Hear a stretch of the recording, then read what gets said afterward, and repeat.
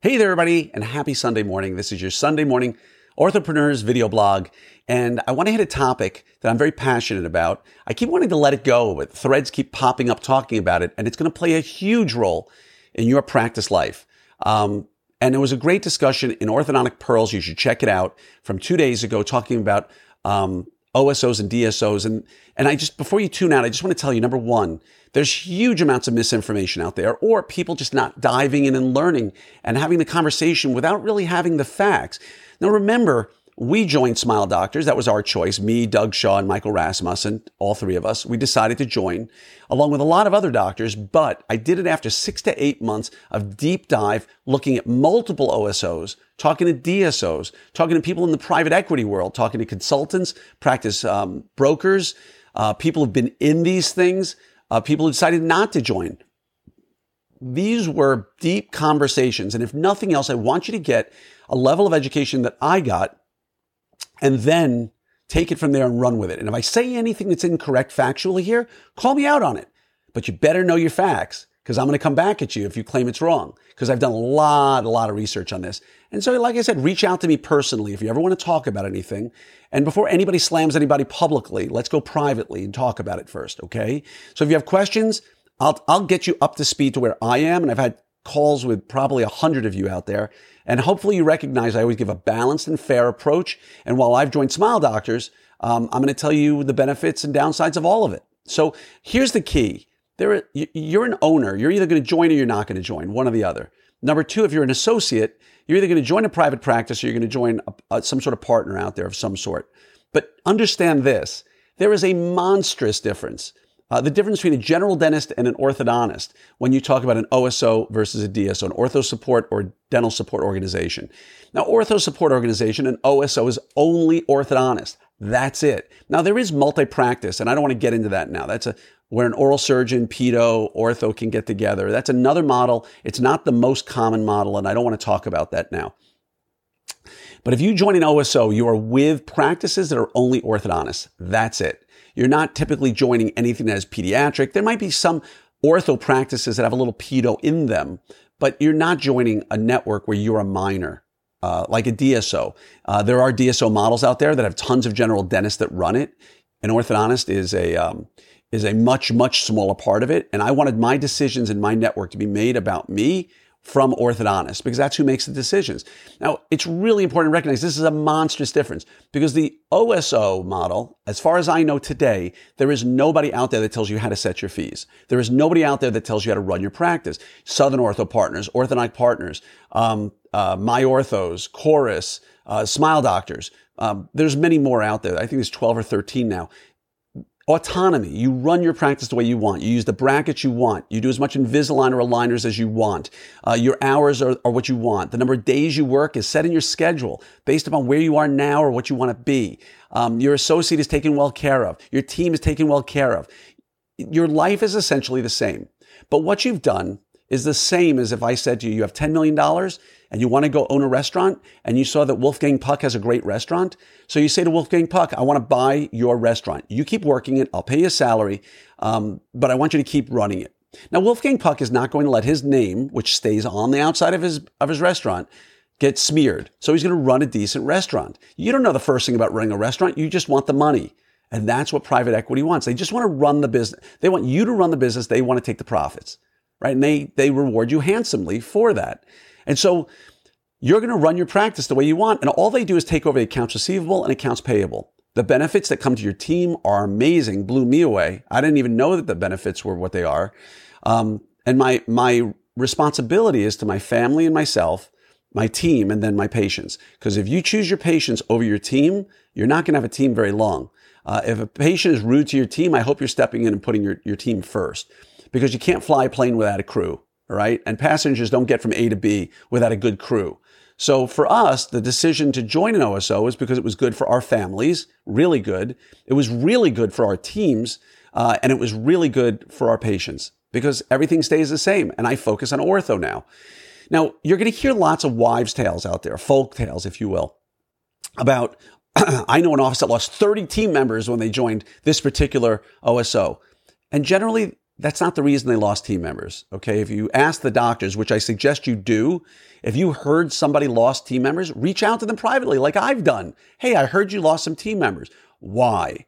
And they get, oh, this one's husband moved. This one wanted a pay increase. And we said, absolutely not. So learn about the facts about why things happen. I heard that. No, what you heard is generally not true. Okay.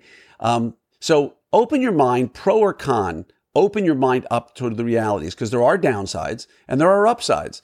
And right now, everything's being sort of mishmashed and thrown all over the place. So there was a great thread on Pearls the other day, Orthodox Pearls, that talked about this, and it's still ongoing. And there's misinformation there. You can have an opinion. That's great. But I could say to you today, I don't think you should ever buy blank stock again, whatever it is, Microsoft, Amazon, Invisalign, whatever it might be. I don't think you should ever buy stock, because in 2001, everything crashed. In 2008, everything crashed. And if I were you, I would stay as far away from this, and I'm never going into this stuff. You'd laugh at me. You said that's a stupid comment, because it's based on local factors. And there are reasonable concerns one should have, but the concerns that are being raised are not the concerns that I worry about. Now, we talked about OSO and DSO being very different animals. OSO is all ortho with autonomy. You set your fees. You do what you want. Tell me, as a private ortho, how they don't run your marketing, okay? And they don't run your HR. You're still doing a lot of that yourself, because that's your expertise, not theirs. They'll give you support, right? But they're not coming into an area and taking it over with marketing. It just doesn't work like that.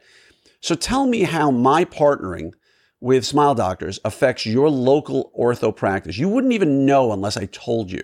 Okay, you'd have no idea. But if I'm a local general dentist who joins a network and now they push an orthodontist into my practice and I'm no longer referring to you, is that a bigger problem? I'm a local GP who just joined a network that has another ortho who owns a part of that network, and I'm going to refer everything to them so our network can grow. Does that affect you? Which is a bigger existential threat to your practice, an OSO or a DSO? Okay, I'm not going to answer that question for you, because I want you to think about it for a little bit. And the other question is, when all these people retire, what's going to happen? Well, nobody knows for sure. But for sure, when a practice sells, the name can change. Not a big deal. I don't care about that. But let's go back to our restaurant analogy again. If somebody built something and you really care about your legacy, are you going to just let somebody come in there and destroy it? Probably not. Is a private equity firm going to allow things to crash? Something that's got MB2, which is a DSO, just recently sold for $2.4 billion, I think, at a 12.5x multiple, if I'm not mistaken. Do you think the private equity firm that paid $2.5 billion or 2.4 for MB2 is going to allow the next doctors who come in to just crash and burn? Now, MB2 you have to maintain at least 20% ownership. It was not a model for us. I think Chris Villanueva is a great guy, amazing doctor. The model that he's built is huge. It's predominantly general dentists. It's not for me. And I don't want to sell a majority stake in my practice and be reliant on somebody else to run my books. It's not what I wanted. But it works for some, and I respect that. But they just went for $2.4 billion. You think somebody wants to take them over and run them into the ground? No way, right? So again, in the history of ortho, as far as I know, there have not been valuations as big as where we are. There have not been private equity companies of the size that are taking over some of these groups. Now, you might say, oh, that's horrible. No, it's not. Private equity groups do not spend $5 to $10 million to vet a company and then take it over and run it into the ground, right? From an ortho perspective, I feel much more secure with a group like that than if I just started and I have 5 orthos in a group or 10 orthos in a group, right? That's small. It's a smaller ship on a bigger ocean. And so again, I want you to be cognizant of the things that happened in the past, but I also want you to realize where we are now and do your research. Don't make comments unless you know what you're talking about, okay? Because you're scaring people off with unfounded information. And my goal is not to talk you into anything, but I don't want to talk you out of anything. I want you to understand that there is a big world out there, and you're a big boy or girl and have the right to make your own decisions. So go talk to these companies. Reach out to me. I'm always here as a resource privately. Like I said, I'll have a phone call with you. I'll tell you the benefits and the models that are out there so you understand them better. And I'll point you in the direction of resources. There are great people out there to help you on your journey. But do not throw the baby out with the bathwater, as the old saying goes. And recognize that some of the voices that are out there talking to you about this stuff just aren't as educated as they should be. They're emotional decisions, and I get that.